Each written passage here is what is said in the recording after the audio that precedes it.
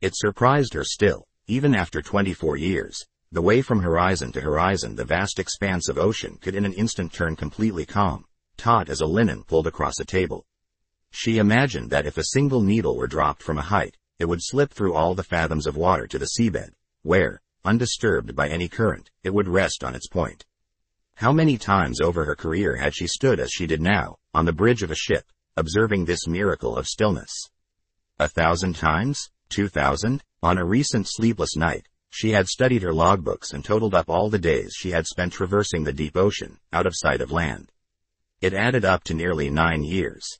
Her memory darted back and forth across those long years, to her watch-standing days as an ensign on the wood-slatted decks of a minesweeper with its bronchial diesel engines, to her mid-career hiatus in special warfare spent in the brown waters of the world, to this day, with these 3 sleek Arleigh Burke-class destroyers under her command cutting a south-by-southwest wake at 18 knots under a relentless and uncaring sun. Her small flotilla was 12 nautical miles off Mischief Reef in the long-disputed Spratly Islands on a euphemistically titled Freedom of Navigation Patrol. She hated that term. Like so much in military life, it was designed to belie the truth of their mission, which was a provocation, plain and simple. These were indisputably international waters, at least according to established conventions of maritime law, but the People's Republic of China claimed them as territorial seas. Passing through the much-disputed Spratlys with her flotilla was the legal equivalent of driving donuts into your neighbor's prized front lawn after he moves his fence a little too far onto your property. And the Chinese had been doing that for decades now, moving the fence a little further, and a little further still, until they would claim the entire South Pacific. So, time to donut drive their yard. Maybe we should simply call it that, she thought, the hint of a smirk falling across her carefully curated demeanor. Let's call it a donut drive instead of a freedom of navigation patrol. At least then my sailors would understand what the hell we're doing out here. She glanced behind her, toward the fantail of her flagship, the John Paul Jones. Extending in its wake, arrayed in a line of battle over the flat horizon, were her other 2 destroyers, the Carl Levin and Chung Hoon. She was the Commodore, in charge of these 3 warships, as well as another 4 still back in their home port of San Diego. She stood at the pinnacle of her career, and when she stared off in the direction of her other ships, searching for them in the wake of her flagship, she couldn't help but see herself out there, as clearly as if she were standing on that tabletop of perfectly calm ocean, appearing and disappearing into the shimmer. Herself as she once was, the youthful ensign Sarah Hunt, and then herself as she was now, the older, wiser Captain Sarah Hunt, Commodore of Destroyer Squadron 21. Solomon's Onward, their motto since the Second World War. Rampant Lions, the name they gave themselves. On the deck plates of her 7 ships she was affectionately known as the Lion Queen. She stood for a while, staring pensively into the ship's wake, finding and losing an image of herself in the water. She'd been given the news from the medical board yesterday, right before she'd pulled in all lines and sailed out of Yokosuka Naval Station. The envelope was tucked in her pocket. The thought of the paper made her left leg ache, right where the bone had set poorly, the ache followed by a predictable lightning bolt of pins and needles that began at the base of her spine. The old injury had finally caught up with her. The medical board had had its say. This would be the Lion Queen's last voyage. Hunt couldn't quite believe it. The light changed suddenly, almost imperceptibly. Hunt observed an oblong shadow passing across the smooth mantle of the sea, whose surface was now interrupted by a flicker of wind, forming into a ripple. She glanced above her, to where a thin cloud, the only one in the sky, made its transit. Then the cloud vanished, dissolving into mist, as it failed to make passage beyond the relentless late winter sun. The water grew perfectly still once again. Her thoughts were interrupted by the hollow clatter of steps quickly and lightly making their way up the ladder behind her. Hunt checked her watch. The ship's captain, Commander Jane Morris, was, as usual, running behind schedule. Major Chris Wedge Mitchell hardly ever felt it. Ellipsis. His father had felt it a bit more than him, like that one time the FLIR on his F/A-18 Hornet had failed and he'd pickle-barreled 2 GBU-38s. Danger close. For a platoon of grunts in Ramadi, using nothing but a handheld GPS and a map. Ellipsis. Pop, his grandfather, had felt it more than them both when, for 5 exhausting days, he dropped snake and nape with nothing more than an optical sight on treetop passes during Tet. where he dusted in so low the flames had blistered the fuselage of his A4 Skyhawk. Pop, his great-grandfather, had felt it most of all, patrolling the South Pacific for Japanese Zeros with VMF 214, the famed Black Sheep Squadron led by the hard-drinking, harder-fighting 5-time Marine Corps ace Major Gregory, Pappy, Boyington. This elusive it, which had held 4 generations of Mitchells in its thrall, was the sensation of flying by the seat of your pants, on pure instinct alone.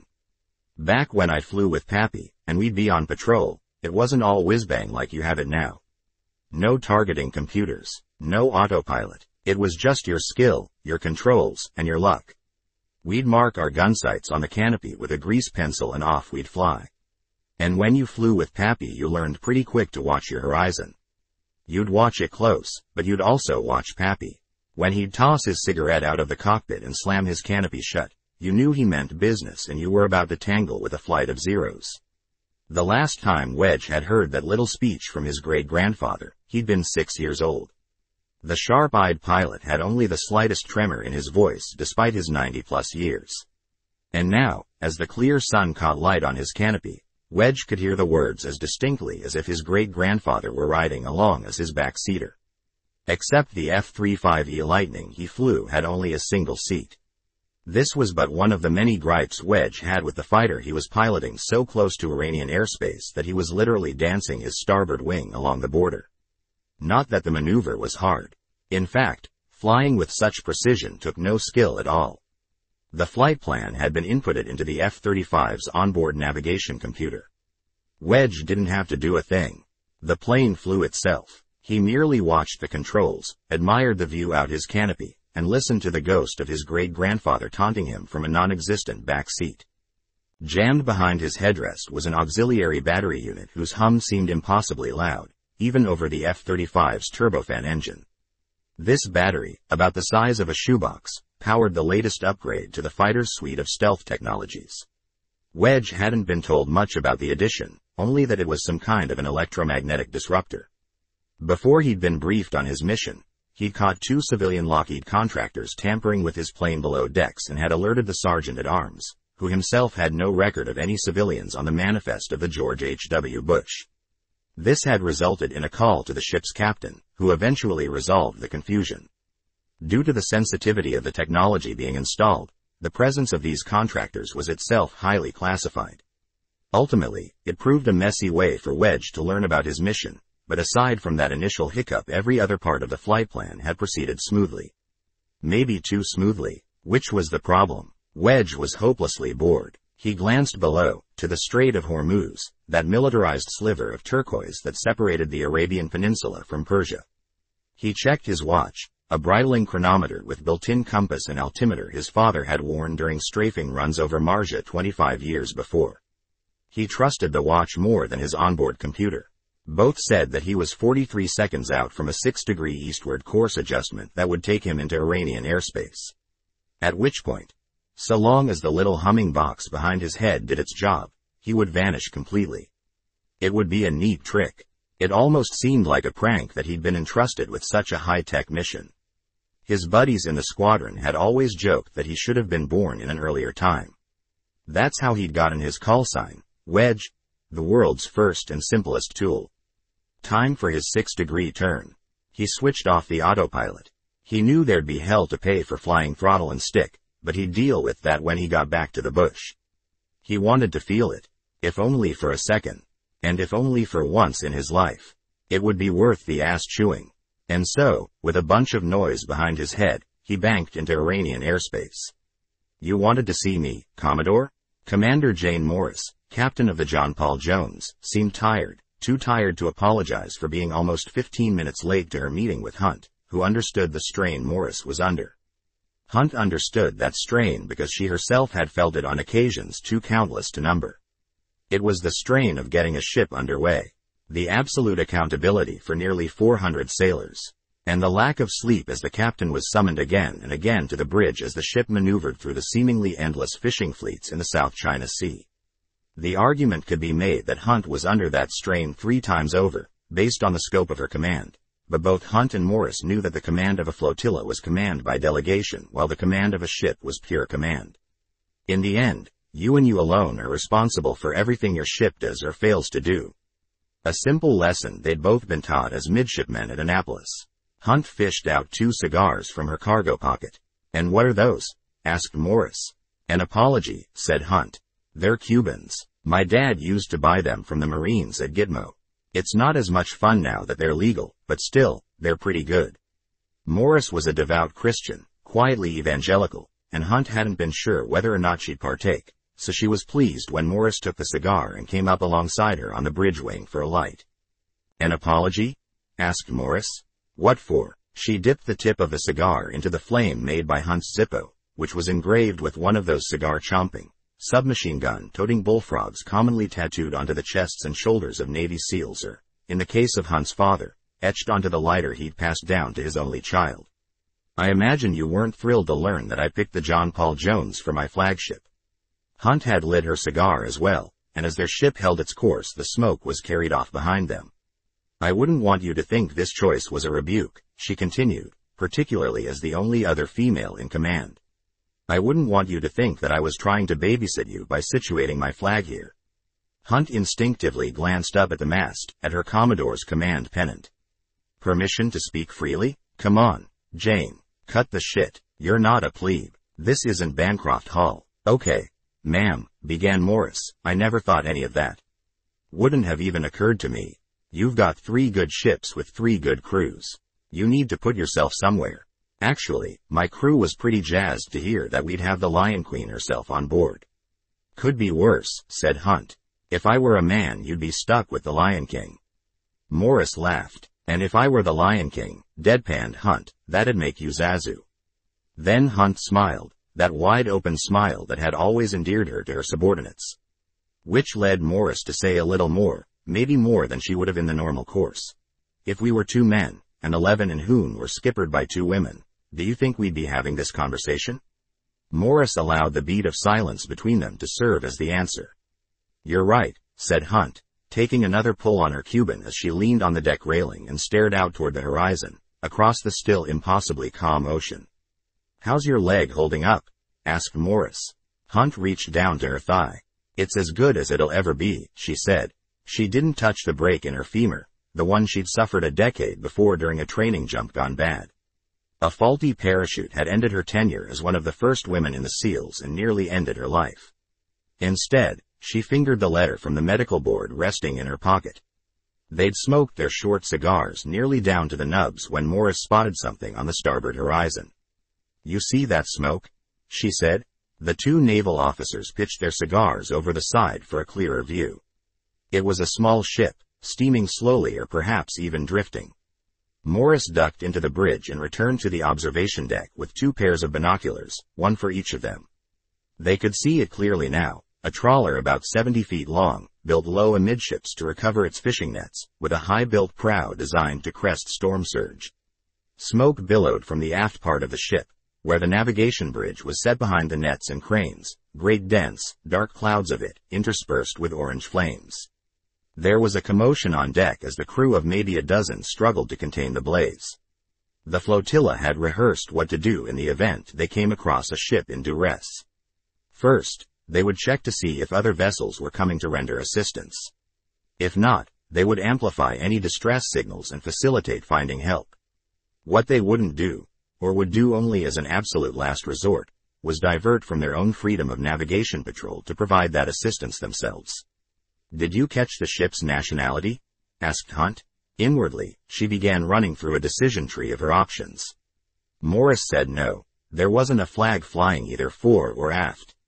Then she stepped back into the bridge and asked the officer of the deck, a beef-fed lieutenant junior grade with a sweep of sandy blonde hair, whether or not a distress signal had come in over the last hour. The officer of the deck reviewed the bridge log, checked with the Combat Information Center, the central nervous system of the ship's sensors and communications complex a couple of decks below, and concluded that no distress signal had been issued.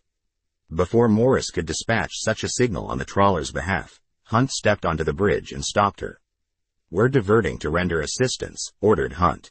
Diverting? Morris's question escaped her reflexively, almost accidentally, as every head on the bridge swiveled toward the Commodore, who knew as well as the crew that lingering in these waters dramatically increased the odds of a confrontation with a naval vessel from the People's Liberation Army. The crew was already at a modified general quarters, well trained and ready, the atmosphere one of grim anticipation. "We've got a ship in duress that's sailing without a flag and that hasn't sent out a distress signal," said Hunt. "Let's take a closer look, Jane. And let's go to full general quarters." "Something doesn't add up," crisply. Morris issued those orders to the crew, as if they were the chorus to a song she'd rehearsed to herself for years but up to this moment had never had the opportunity to perform. Sailors sprang into motion on every deck of the vessel, quickly donning flash gear, strapping on gas masks and inflatable life jackets, locking down the warship's many hatches, spinning up the full combat suite, to include energizing the stealth apparatus that would cloak the ship's radar and infrared signatures. While the John Paul Jones changed course and closed in on the incapacitated trawler, its sister ships, the Levin and Hoon, remained on course and speed for the freedom of navigation mission. The distance between them and the flagship began to open. Hunt then disappeared back to her stateroom, to where she would send out the encrypted dispatch to 7th Fleet headquarters in Yokosuka. Their plans had changed. Dr. Sandy Chowdhury, the Deputy National Security Advisor, hated the 2nd and 4th Mondays of every month. These were the days, according to his custody agreement, that his 6-year-old daughter, Ashni, returned to her mother. What often complicated matters was that the handoff didn't technically occur until the end of school, which left him responsible for any unforeseen childcare issues that might arise, such as a snow day. And on this particular Monday morning, a snow day in which he was scheduled to be in the White House Situation Room monitoring progress on a particularly sensitive test flight over the Strait of Hormuz, he had resorted to calling his own mother, the formidable Lakshmi Chowdhury, to come to his Logan Circle apartment. She had arrived before the sun had even risen in order to watch Ashni.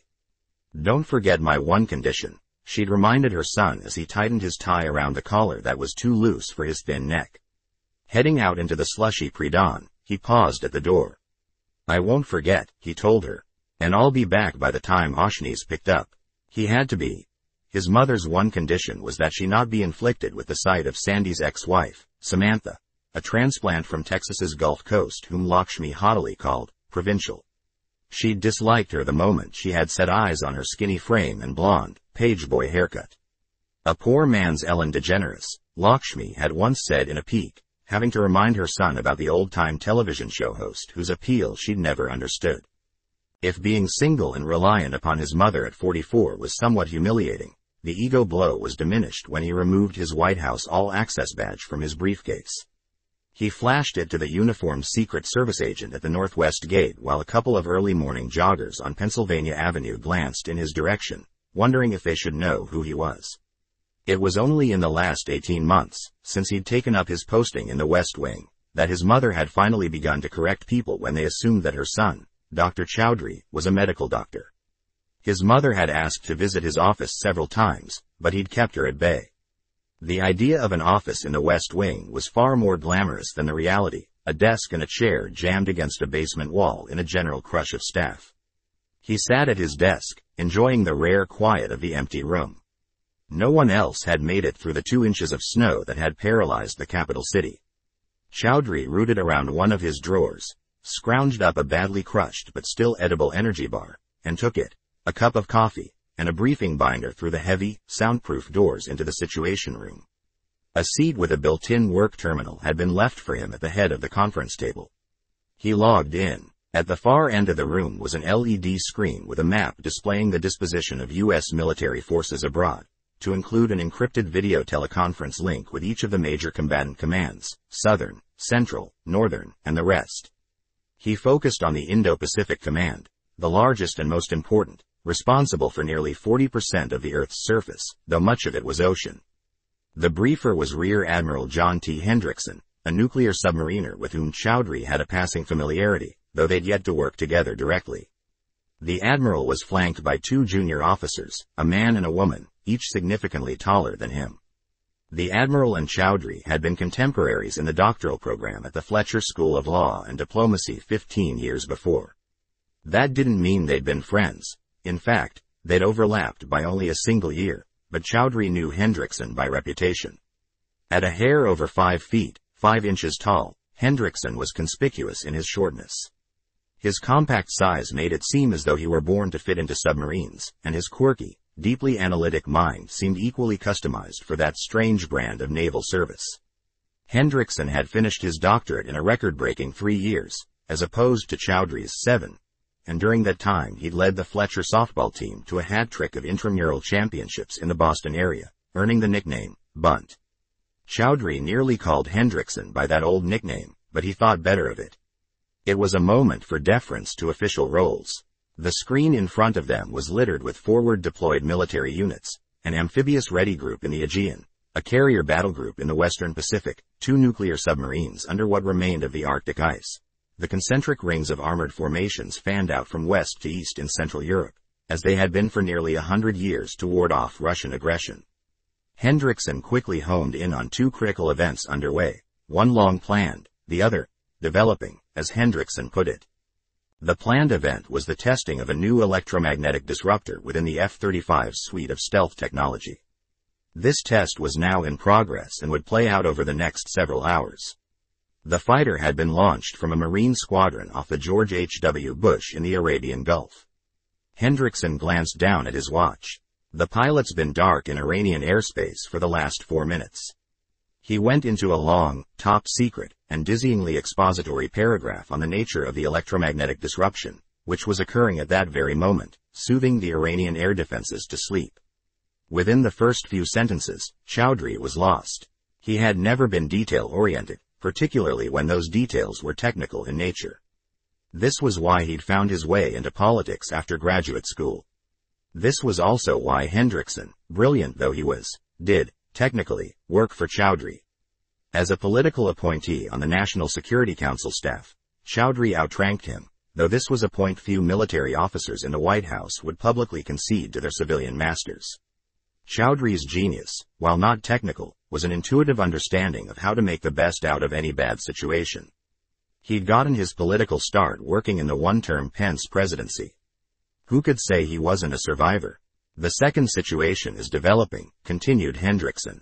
The John Paul Jones Command Group, a 3-ship surface action group, has diverted the flagship from its freedom of navigation patrol nearby the Spratly Islands to investigate a vessel in duress. What kind of vessel? Asked Chowdhury. He was leaning back in the leather executive chair at the head of the conference table, the same chair that the president sat in when she used the room. Chowdhury was munching the end of his energy bar in a particularly non-presidential fashion. We don't know, answered Hendrickson. We're waiting on an update from 7th Fleet. Even though Chowdhury couldn't follow the particulars of the F-35's stealth disruption, he did know that having a $2 billion Arleigh Burke guided missile destroyer playing rescue tugboat to a mystery ship in waters claimed by the Chinese had the potential to undermine his morning. And splitting up the surface action group didn't seem like the best idea. This doesn't sound good, Bunt. Who is the on-scene commander? Hendrickson shot a glance back at Chowdhury, who recognized the slight provocation he was making by using the old nickname. The 2 junior staffers exchanged an apprehensive look. Hendrickson chose to ignore it. I know the Commodore, he said. Captain Sarah Hunt. She is extremely capable, top of her class at everything. So? Asked Chowdhury. So, we'd be prudent to cut her a little slack. Once the order to render aid was given, the crew of the John Paul Jones worked quickly. 2 RHIBs launched off the fantail and pulled alongside the burning trawler. The stocky, blonde lieutenant junior grade had been placed in charge of this tiny flotilla of inflatable boats, while Hunt and Morris observed from the bridge, listening to the updates he sent over his handheld radio with all the baritone hysteria of plays being called at the line of scrimmage. Both senior officers forgave his novice lack of calm. He was putting out a fire with 2 pumps and 2 hoses in hostile waters. Hostile but completely calm, rigid as a pane of glass as the drama of the fire and the trawler played out a couple of 100 yards off the bridge. Hunt found herself staring wistfully at the water, wondering again if perhaps this might be her last time seeing such a sea, or at least seeing it from the command of a naval vessel. After a moment's thought, she told the officer of the deck to send a signal to her other 2 destroyers to break off the freedom of navigation patrol and divert on scene. Better to have a bit more firepower in close. The Levin and Hoon reversed course and increased speed, and in a few minutes they had taken up positions around the John Paul Jones, sailing in a protective orbit as the flagship continued a dead-slow approach toward the trawler. Soon, the last of the flames had been extinguished and the young lieutenant junior grade gave a triumphant announcement over the radio, to which both Hunt and Morris volunteered some quick congratulations followed by instructions for him to board and assess the extent of the damages. An order that he followed, or at least tried to follow. The crew of the trawler met the first boarding party at the gunwales with angry, desperate shouts. One went so far as to swing a grapple at a boatswain's head. Watching this struggle from the bridge of the John Paul Jones, Hunt wondered why the crew of a burning ship would so stridently resist help. Between radio transmissions, in which she encouraged a general de-escalation, she could overhear the trawler's crew, who spoke in what sounded like Mandarin. "Ma'am, I suggest we cut them loose," Morris eventually offered. "They don't seem to want any more help." "I can see that, Jane," responded Hunt. "But the question is, why not?" She could observe the boarding party and the crew of the trawler gesticulating wildly at one another. Why this resistance? Hunt saw Morris's point. With each passing minute her command became increasingly vulnerable to intercept by a People's Liberation Army naval patrol, which would undermine their mission. But wasn't this their mission as well? To keep these waters safe and navigable? 10, maybe even 5 years before, the threat level had been lower. Back then, most of the Cold War treaties had remained intact. Those old systems had eroded, however, and Sarah Hunt, gazing out at this trawler with its defiant crew, had an instinct that this small fishing vessel represented a threat. "Commander Morris," said Hunt gravely, "pull your ship alongside that trawler. If we can't board her from the RHIBs, we'll board her from here." Morris immediately objected to the order, offering a predictable list of concerns. First, the time it would take would further expose them to a potential confrontation with a hostile naval patrol. Second, placing the John Paul Jones alongside the trawler would put their own ship at undue risk. "We don't know what's on board," cautioned Morris. Hunt listened patiently. She could feel Morris's crew going about their tasks on the bridge, trying to ignore these two senior-most officers as they had their disagreement. Then Hunt repeated the order. Morris complied. Sarah Hunt, gazing out at this trawler with its defiant crew, had an instinct that this small fishing vessel represented a threat. As the John Paul Jones came astride the trawler, Hunt could now see its name, Wianrui, and its home port, Shenzhou, a provincial-level anchorage astride the Taiwan Strait. Her crew shot grapples over the trawler's gunwales, which allowed them to affix steel tow cables to its side. Lashed together, the two ships cut through the water in tandem like a motorcycle with an unruly sidecar. The danger of this maneuver was obvious to everyone on the bridge. They went about their tasks with a glum air of silent sailor disapproval, all thinking their commodore was risking the ship unnecessarily for a bunch of agitated Chinese fishermen. No one voiced their collective wish that their commodore let her hunch go by the boards and return them to safer waters. Sensing the discontent, Hunt announced that she was heading below decks. Heads snapped around. "Where to, ma'am?" Morris said by way of protest, seemingly indignant that her commander would abandon her in such a precarious position. "To the Wianrui," answered Hunt. "I want to see her for myself." And this is what she did, surprising the master-at-arms, who handed her a holstered pistol, which she strapped on as she clambered over the side, ignoring the throbbing in her bad leg. When Hunt dropped onto the deck of the trawler, she found that the boarding party had already placed under arrest the half-dozen crew members of the Wianrui. They sat cross-legged amidships with an armed guard hovering behind them, their wrists bound at their backs in plastic flex cuffs, their peaked fishing caps pulled low, and their clothes oily and stained. When Hunt stepped on deck, one of the arrested men, who was oddly clean-shaven and whose cap wasn't pulled low but was worn proudly back on his head, stood. The gesture wasn't defiant, actually quite the opposite, he was clear-eyed. Hunt immediately took him for the captain of the Wianrui. The chief petty officer who was leading the party explained that they'd searched most of the trawler but that a steel, watertight hatch secured one of the stern compartments and the crew had refused to unlock it. The chief had ordered a welding torch brought from the ship's locker. In about 15 minutes they'd have everything opened up.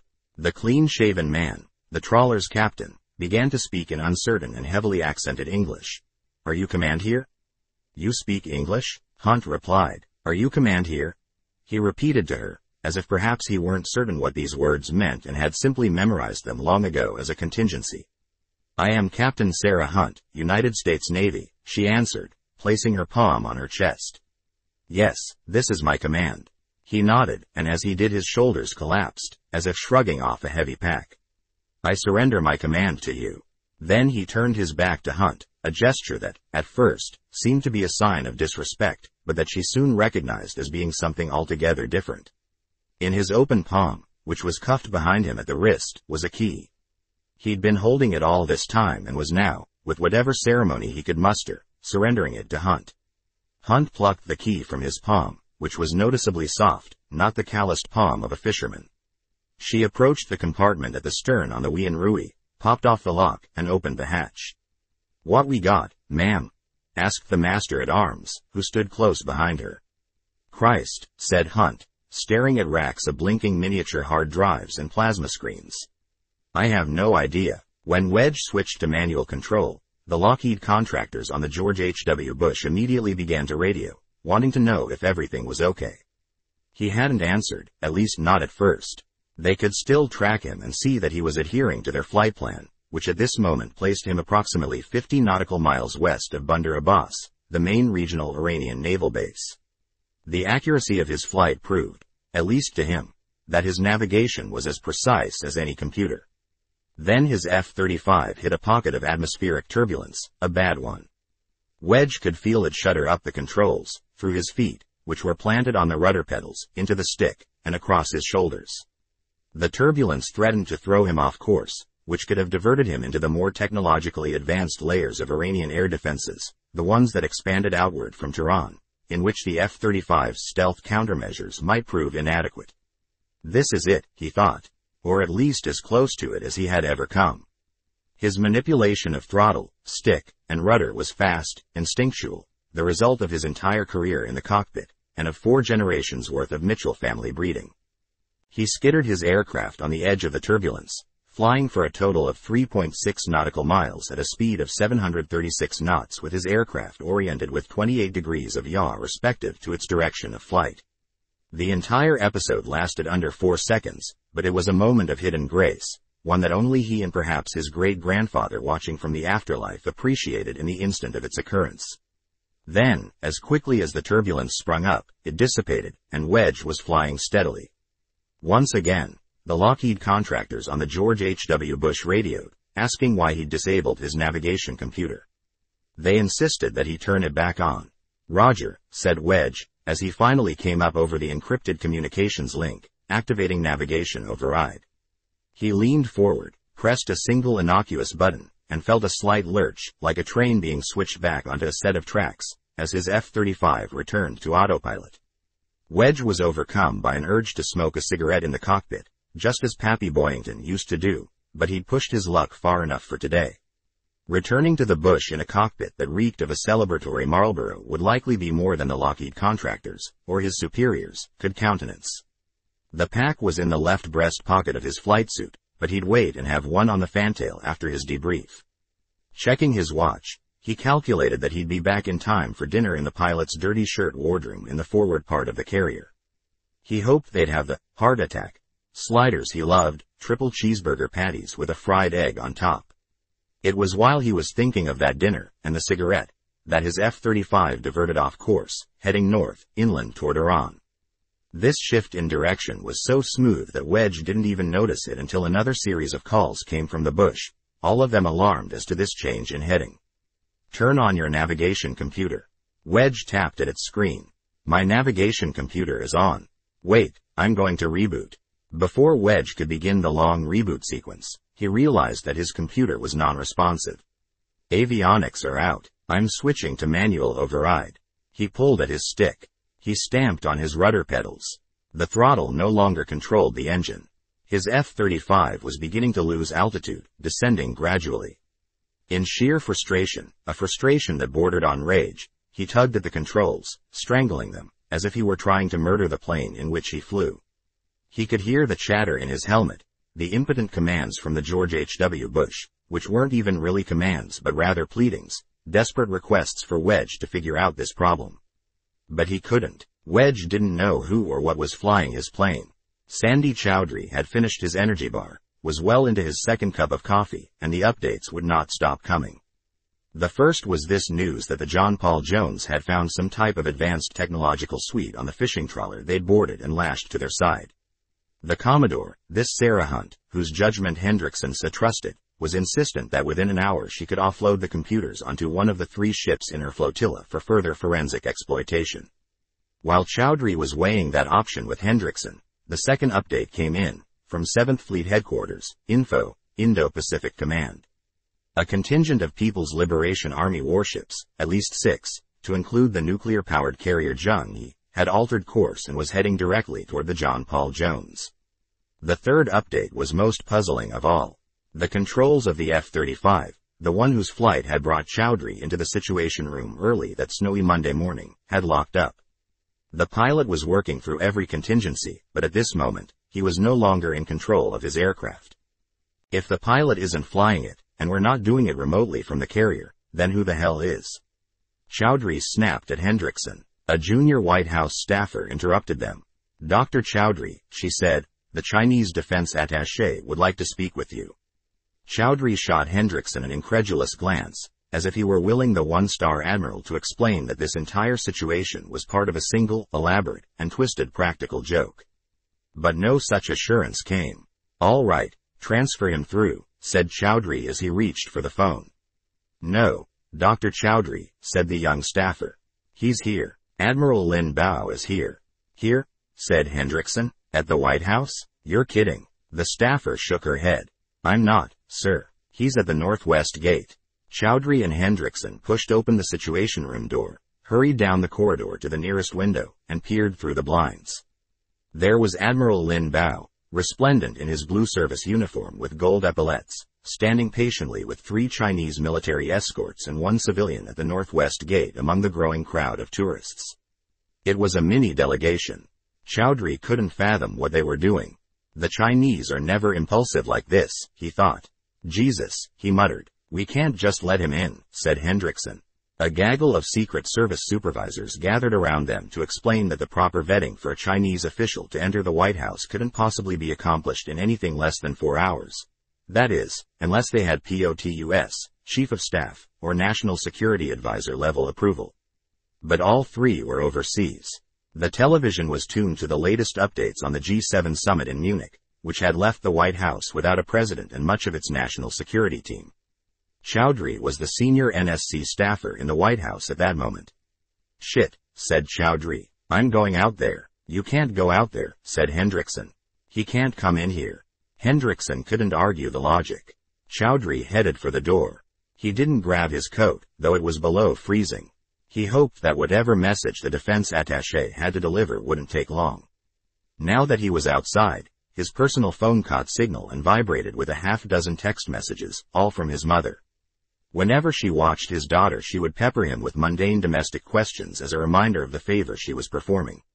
Christ, he thought, I bet she can't find the baby wipes again. But Chowdhury didn't have time to check the particulars of those texts as he walked along the south lawn. Cold as it was, Lin Bao wasn't wearing a coat either, only his uniform, with its wall of medals, furiously embroidered epaulets in gold, and peaked naval officer's cap tucked snugly under his arm. Lin Bao was casually eating from a packet of M&Ms, picking the candies out one at a time with pinched fingers. Chowdhury passed through the black steel gate to where Lin Bao stood. I have a weakness for your M&Ms, said the Admiral absently. They were a military invention. Did you know that? It's true. The candies were first mass-produced for American GIs in World War II, specifically in the South Pacific, where they required chocolate that wouldn't melt. That's your saying, right? Melts in your mouth, not in your hand.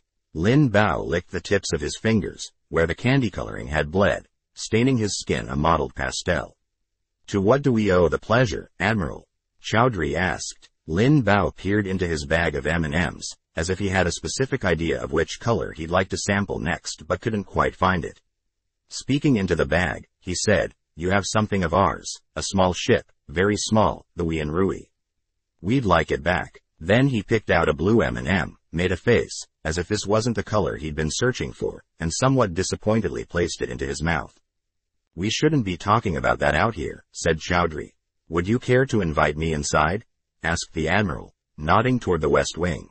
knowing the impossibility of that request. He then added, "Otherwise, I think out in the open is the only way we can talk." Chowdhury was freezing. He tucked his hands underneath his arms. "Believe me," added Lin Bao, "it is in your best interest to give us back the Wian Rui." Although Chowdhury worked for the first American president in modern history who was unaffiliated with a political party, the administration's position with regards to freedom of navigation in the South China Sea had remained consistent with the several Republican and Democratic administrations that had preceded it. Chowdhury repeated those well-established policy positions to an increasingly impatient Lin Bao. "You don't have time for this," he said to Chowdhury, still picking through his diminishing bag of M&Ms. "Is that a threat?" "Not at all," said Lin Bao, shaking his head sadly, feigning disappointment that Chowdhury would make such a suggestion. "I meant that your mother has been texting you, hasn't she? Don't you need to reply? Check your phone. You'll see she wants to take your daughter Ashni outside to enjoy the snow but can't find the girl's coat." Chowdhury removed his phone from his pants pocket. He glanced at the text messages. They were as Lin Bao had represented them. "We have ships of our own coming to intercept the John Paul Jones, the Carl Levin, and the Chung Hoon," continued Lin Bao, speaking the name of each destroyer to prove that he knew it, just as he knew the details of every text message that was sent to Chowdhury's phone. "Escalation on your part would be a mistake. What will you give us for the Wian Rui?" "We'll return your F-35. F-35? Said Chowdhury. "You don't have an F-35. Maybe you should go back to your situation room and check," said Lin Bao mildly. He poured the last M&M from his packet into his palm. It was yellow. "We have M&Ms in China too. But they taste better here. It's something about the candy shell. In China, we just can't get the formula quite right." Then he put the chocolate in his mouth, briefly shutting his eyes to savor it. When he opened them, he was again staring at Chowdhury. "You need to give us back the Wian Rui."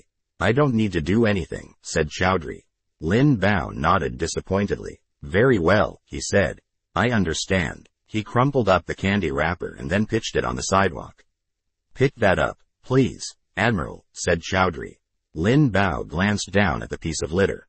"Or else what?" As Chowdhury struggled to formulate a response, the Admiral turned on his heels and stepped across the street, weaving his way through the late morning traffic.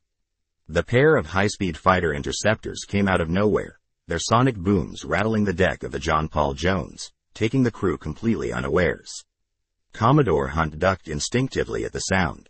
She was still aboard the Wian Rui, picking over the technical suite they'd uncovered the hour before. The trawler's captain returned a toothy grin, as if he'd been expecting the low-flying jets all along. "Let's get the crew of the Wian Rui secured down in the brig," Hunt told the master-at-arms supervising the search.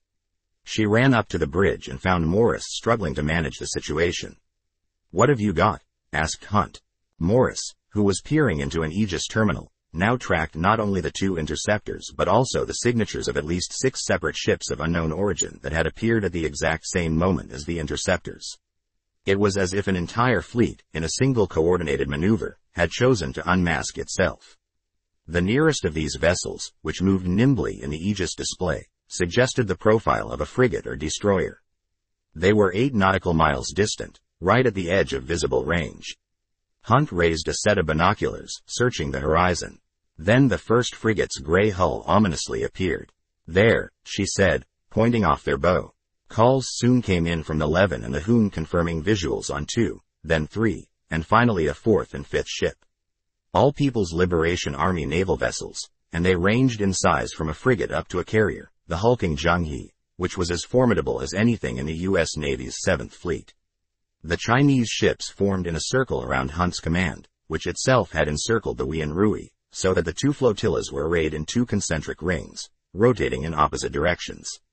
A radioman positioned in a corner of the bridge wearing a headset began to emphatically gesture for Hunt. "What is it?"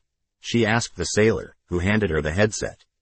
Over the analog hum of static, she could hear a faint voice. "U.S. Naval Commander, this is Rear Admiral Ma Chang, commander of the Zhenghe Carrier Battle Group. We demand you release the civilian vessel you have captured. Depart our territorial waters immediately." There was a pause, then the message repeated. Hunt wondered how many times this request had been spoken into the ether, and how many times it would be allowed to go unanswered before the attendant battle group, which seemed to be drawing ever closer, took action. Can you get a secure VoIP connection with 7th Fleet headquarters? Hunt asked the radioman, who nodded and then began reconfiguring red and blue wires into the back of an old-fashioned laptop normally used on the quiet midwatches for video games. It was primitive and so perhaps a more secure way to connect. What do they want? Asked Morris, who was staring vacantly at the ring of 6 ships that surrounded them. They want that fishing trawler back, said Hunt. Or, rather, whatever technology is on it, and they want us out of these waters. What's our move? I don't know yet, answered Hunt, who glanced over at the radioman, who was toggling the VoIP switch, checking it for a dial tone. While she waited, her leg began to ache from the activity of climbing around the ship. She reached in her pocket, rubbed the ache, and felt the letter from the medical board. You got me 7th Fleet yet? She asked. Not yet, ma'am. Hunt glanced impatiently at her watch. Christ, then call the Levin or the Hoon. See if they can raise them. The radioman glanced back at her, wide-eyed, as if searching within himself for the courage to say something he couldn't quite bear to say. What is it? Asked Hunt. I've got nothing. What do you mean, you've got nothing? Hunt glanced at Morris, who appeared equally unnerved. All of our communications are down, said the radioman. I can't raise the Levin or the Hoon. I've got nobody. Hunt unclipped the handheld radio she had fastened to her belt, the one she'd been using to communicate with the bridge when she'd been below decks on the Wien Rui. She keyed and unkeyed the handset. Can you get up on any channel? Hunt asked, betraying for the first time the slightest tinge of desperation in her voice. Only this one, said the radioman, who raised the earphones he'd been listening to, which relayed a message on a loop. U.S. Naval Commander, this is Rear Admiral Ma Chang, commander of the Zhanghe Carrier Battle Group. We demand you release the civilian vessel you have captured. Depart our territorial waters immediately. All the screens in the cockpit were out. The avionics, the weapons, the navigation, all of it, dark. Wedge's communications had gone silent a few minutes before, which left him feeling a remarkable sense of calm. No one from the bush was calling. It was just him, up here, with an impossible problem. The plane was still flying itself. Or, rather, it was being flown by unseen forces who were smoothly and carefully maneuvering the jet. His descent had stalled. By his estimation, he was cruising at around 5,000 feet. His speed was steady, 500, maybe 550 knots. And he was circling. He pulled from his flight bag the tablet on which he'd downloaded all the regional charts. He also checked the compass on his watch, the bridling chronometer that had belonged to his father. Referencing the compass and the tablet together, it didn't take him long to calculate exactly where he was, which was directly above Bandar Abbas, the site of the massive Iranian military installation that guarded the entrance to the Arabian Gulf. Or the Persian Gulf, as they call it, thought Wedge. He watched the parched land below slowly rotate as he flew racetracks in the airspace. There was, of course, the off chance that this override of his aircraft was due to some freak malfunction in the F-35. But those odds were long and running longer with each minute that passed. What was far more probable, as Wedge saw it, was that his mission had been compromised, the controls of his plane hacked, and he himself turned into a passenger on this flight that he increasingly believed would end with him on the ground in Iranian territory. The avionics, the weapons, the navigation, all of it, dark. The plane was flying itself. Or, rather, it was being flown by unseen forces. Time was short. He would be out of fuel within the hour. He had one choice. It likely meant he wouldn't be smoking a celebratory Marlboro on the fantail of the bush anytime soon. So he reached between his legs, to the black and yellow striped handle, which was primed to the rocket in his ejection seat. This is it, he nearly said aloud, as he thought of his father, grandfather, and great-grandfather, all in the single instant it took him to pull the handle. But nothing happened. His ejector seat had been disabled too. The engine on the F-35 let out a slight, decelerating groan. His plane began to cast off altitude, corkscrewing its descent into Bandar Abbas. One last time, Wedge stamped on the rudder pedals, pushed and then pulled the throttle, and tugged on the stick. He then reached under his flight vest, to where he carried his pistol. He grabbed it by its barrel, so that in his grip he wielded it like a hammer. And as his aircraft entered its glide path toward the runway, Wedge began to tear apart the inside of his cockpit, doing his best to destroy the sensitive items it contained, beginning with the small black box situated behind his head. This entire time, it hadn't stopped its humming. Air Force One, with the president on board, was slicing across the Atlantic on its way back from the G7 summit, its last round of meetings having been curtailed due to the burgeoning crisis. Touchdown at Andrews was scheduled for 16:37 local time, more than an hour after Chowdhury had sworn to his mother that he'd be home to facilitate his daughter's pickup with his ex-wife. Taking a reprieve from one crisis, he stepped outside the Situation Room and turned on his cell phone to deal with another. "Sandeep, I refuse to stand in the same room as that woman," answered his mother as soon as Chowdhury had explained. He pleaded for her help. When she asked for the details of what was holding him up, he couldn't say, recalling Lin Bao's familiarity with his texts. His mother continued to protest. In the end, however, Chowdhury insisted on remaining at work, adding, lamely, that it was a matter of national security. He hung up the phone and returned to the Situation Room. Hendrickson and his two aides sat on one side of the conference table, staring blankly at the opposite wall. Lin Bao had called, delivering news that had yet to filter from the George H.W. Bush, through Fifth Fleet headquarters in Bahrain, up to Central Command, and then to the White House. The Iranian Revolutionary Guards had taken control of an F-35 transiting their airspace, hacking into its onboard computer to bring it down.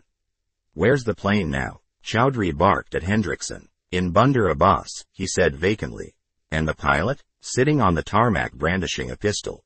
Is he safe?" "He's brandishing a pistol," said Hendrickson. But then he gave Chowdhury's question greater thought. The pilot was safe, insomuch as to kill him would be a further and significant provocation, one it seemed the Iranians and their Chinese collaborators weren't ready to make, at least not yet. What Lin Bao wanted was simple, a swap. The John Paul Jones had stumbled upon something of value to the Chinese, the Weianrui, or more specifically the technology installed on it, and they wanted that technology back. They would be willing to arrange a swap through their Iranian allies, the F-35 for the Weianrui. Before Chowdhury could reach any conclusions, Lin Bao was again on the line. "Have you considered our offer?" Chowdhury thought of his own larger questions. Ever since the mid-2020s, when Iran had signed on to the Chinese Belt and Road Global Development Initiative to prevent financial collapse after the coronavirus pandemic, they had helped project Chinese economic and military interests. But what was the scope of this seemingly new Sino-Iranian alliance? And who else was a party to it? Chowdhury didn't have the authority to trade an F-35 for what would seem to be a Chinese spy ship. The president herself would decide whether such a swap was in the offing. Chowdhury explained the limitations of his own authority to Lin Bao and added that his superiors would soon return. Lin Bao seemed unimpressed. "While you're holding the Weianrui, we are forced to interpret any stalling as an act of aggression, for we can only assume you are stalling so as to exploit the technology you've seized illegally. If the Weianrui isn't turned over to us within the hour, we and our allies will have no other choice but to take action." Then the line went silent. What that action was, and who those allies were, Lin Bao didn't say. Nothing could be done within an hour. The president had already indicated that she wouldn't be moved by ultimatums. She had summoned the Chinese ambassador to meet that evening and not before, which according to Lin Bao would be too late. While they assessed their options, Hendrickson explained gravely to Chowdhury that the only naval force they had within an hour's range of any other Chinese ships was the Michelle Obama, an attack submarine that had been trailing a Chinese merchant marine convoy up and around the Arctic deltas that had once been the polar ice caps. The Obama was tracking two Russian submarines, which had closed to within 10 miles off the stern of the merchant convoy. While Chowdhury considered this development, puzzling over the appearance of the Russians, he was reminded of a story about Lincoln. It was during the darkest days of the Civil War, Chowdhury began, ostensibly speaking to Hendrickson, but really speaking to himself. The Union had sustained a series of defeats against the Confederates. A visitor from Kentucky was leaving the White House and asked Lincoln what cheering news he could take home. By way of reply, Lincoln told him a story about a chess expert who had never met his match until he tried his luck against a machine called the automaton chess player, and was beaten 3 times running. Astonished, the defeated expert stood from his chair and walked slowly around and around this amazing new piece of technology, examining it minutely as he went, trying to understand how it worked. At last he stopped and leveled an accusing finger in its direction. "There's a man in there," he cried. Then Lincoln told his visitor to take heart. No matter how bad things looked, there was always a man in the machine. The phone rang again. It was Lin Bao. Wedge was furious. He couldn't help but feel betrayed as he sat on the taxiway at Bandar Abbas. Of course, he hadn't chosen this taxiway, or where to land, or even to open his canopy and shut off his engine. His plane had betrayed him so completely that the overriding emotion he felt was shame. On his descent he had managed to destroy the black box behind his head by using his pistol as a hammer. He had also destroyed the encrypted communications on board, as well as the most sensitive avionics, which controlled his suite of weapons. Like a crazed, captive animal, he'd been banging away at the inside of his cockpit ever since losing control. He continued his work once he landed. As soon as his cockpit was open, he'd stood up in it and fired his pistol into the controls. The gesture filled him with a surprising upsurge of emotion, as though he were a cavalryman putting a bullet through the brain of a once faithful mount. The few dozen Revolutionary Guards dispersed around the airfield struggled to understand the commotion. For the first several minutes, they chose to keep their distance, not out of fear of him, but out of fear that he might force a misstep into what, up to this point, had been their well-orchestrated plan. However, the more Wedge destroyed, tearing at loose wiring, stamping with the heel of his boot, and brandishing his pistol in the direction of the guardsmen when he felt them approaching too closely, the more he forced their hand. If he completely destroyed the sensitive items in his F-35, the aircraft would be of no use as a bargaining chip. The on-scene commander, a brigadier general, understood what Wedge was doing, having spent his entire adult life facing off, either directly or indirectly, with the Americans. The brigadier slowly tightened the cordon around Wedge's aircraft. Wedge, who could feel the Iranians closing in, continued to flash his pistol at them. But he could tell that each time he pulled it out, the guardsmen on the cordon became increasingly unconvinced that he'd actually use it. And he wouldn't have used it, even if it had had any ammunition left, which it didn't. Wedge had already plugged the last round into the avionics. The brigadier, who was missing the pinky and ring finger of his right hand, was now waving at Wedge, standing in the seat of his jeep, as the other jeeps and armored vehicles on the cordon grew closer. The brigadier's English was as mangled as his three-fingered hand, but Wedge could make out what he was saying, which was something to the effect of, "Surrender and no harm will come to you." Wedge didn't plan on surrendering, not without a fight, though he couldn't say what that fight would be. All Wedge had was the empty pistol. The brigadier was now close enough to issue his demands for surrender without needing to shout them at Wedge, who replied by standing in the cockpit and chucking his pistol at the brigadier. It was an admirable toss, the pistol tumbling end over end like a hatchet. The brigadier, who to his credit didn't flinch when the pistol sailed right above his head, gave the order. His men stormed the F-35, dismounting their vehicles in a swarm to clamber up its wings, and then over its fuselage, where they found Wedge, crammed in his cockpit, his feet on the rudder pedals, one hand on the throttle, the other on the stick. Absently, he was scanning the far horizon, as if for enemy fighters. A Marlboro dangled from his lips. When the half-dozen members of the Revolutionary Guard leveled the muzzles of their rifles around his head, he pitched his cigarette out of the cockpit. The flotilla's communications had been down for the past 20 minutes, an eternity. Between the John Paul Jones, the Carl 11, and the Chung Hoon, Hunt had been able to communicate only through signal flags, her sailors flapping away in the upper reaches of the ship as frantically as if they were trying to take flight for land. Surprisingly, this primitive means of signaling proved effective, allowing the three ships to coordinate their movements in plain sight of the Zhenghe carrier battle group that encircled them. The only message that came over any of the ship's radios was the demand to surrender the Wien Rui. It continued to play on a maddening loop while Hunt and one of her chief petty officers troubleshot the communication suite on the John Paul Jones, hoping to receive any sliver of a message from 7th Fleet, something that might bring clarity to their situation, which had so quickly deteriorated. That message wouldn't come, and Hunt knew it. What she also knew was that whatever was happening to her was happening within a broader context, a context that she didn't understand. She'd been placed into a game in which her opponent could see the entire board and she could see but a fraction of it. The crew on all three of her ships were at general quarters. The master-at-arms had yet to offload the suite of computers from the Wien Rui, though that task would be completed within the hour. Hunt had to assume that her opponent, who was watching her, understood that, and so whatever was going to happen would happen before that hour was up. Another 20 minutes passed. Morris, who had been below decks checking on the Wien Rui, scrambled back to the bridge. "They're almost done with the transfer," she told Hunt, catching her breath. Maybe 5 more minutes, she announced optimistically. Then we can cut the Wien Rui loose and maneuver out of here. Hunt nodded, but she felt certain that events would take a different course. She didn't know what would happen, but whatever it was, she had only her eyes to rely on in order to see the move that would be played against her. The ocean remained calm, flat as a plane of glass, just as it had been all that morning. Hunt and Morris stood alongside one another on the bridge, scanning the horizon. Because of the stillness of the water, they saw their adversary's next move when it came only seconds later. A single darting wake below the surface, jetting up a froth as it made its steady approach, closing the distance in seconds. A torpedo. 600 yards, 500, 350. It sliced through the torpid water.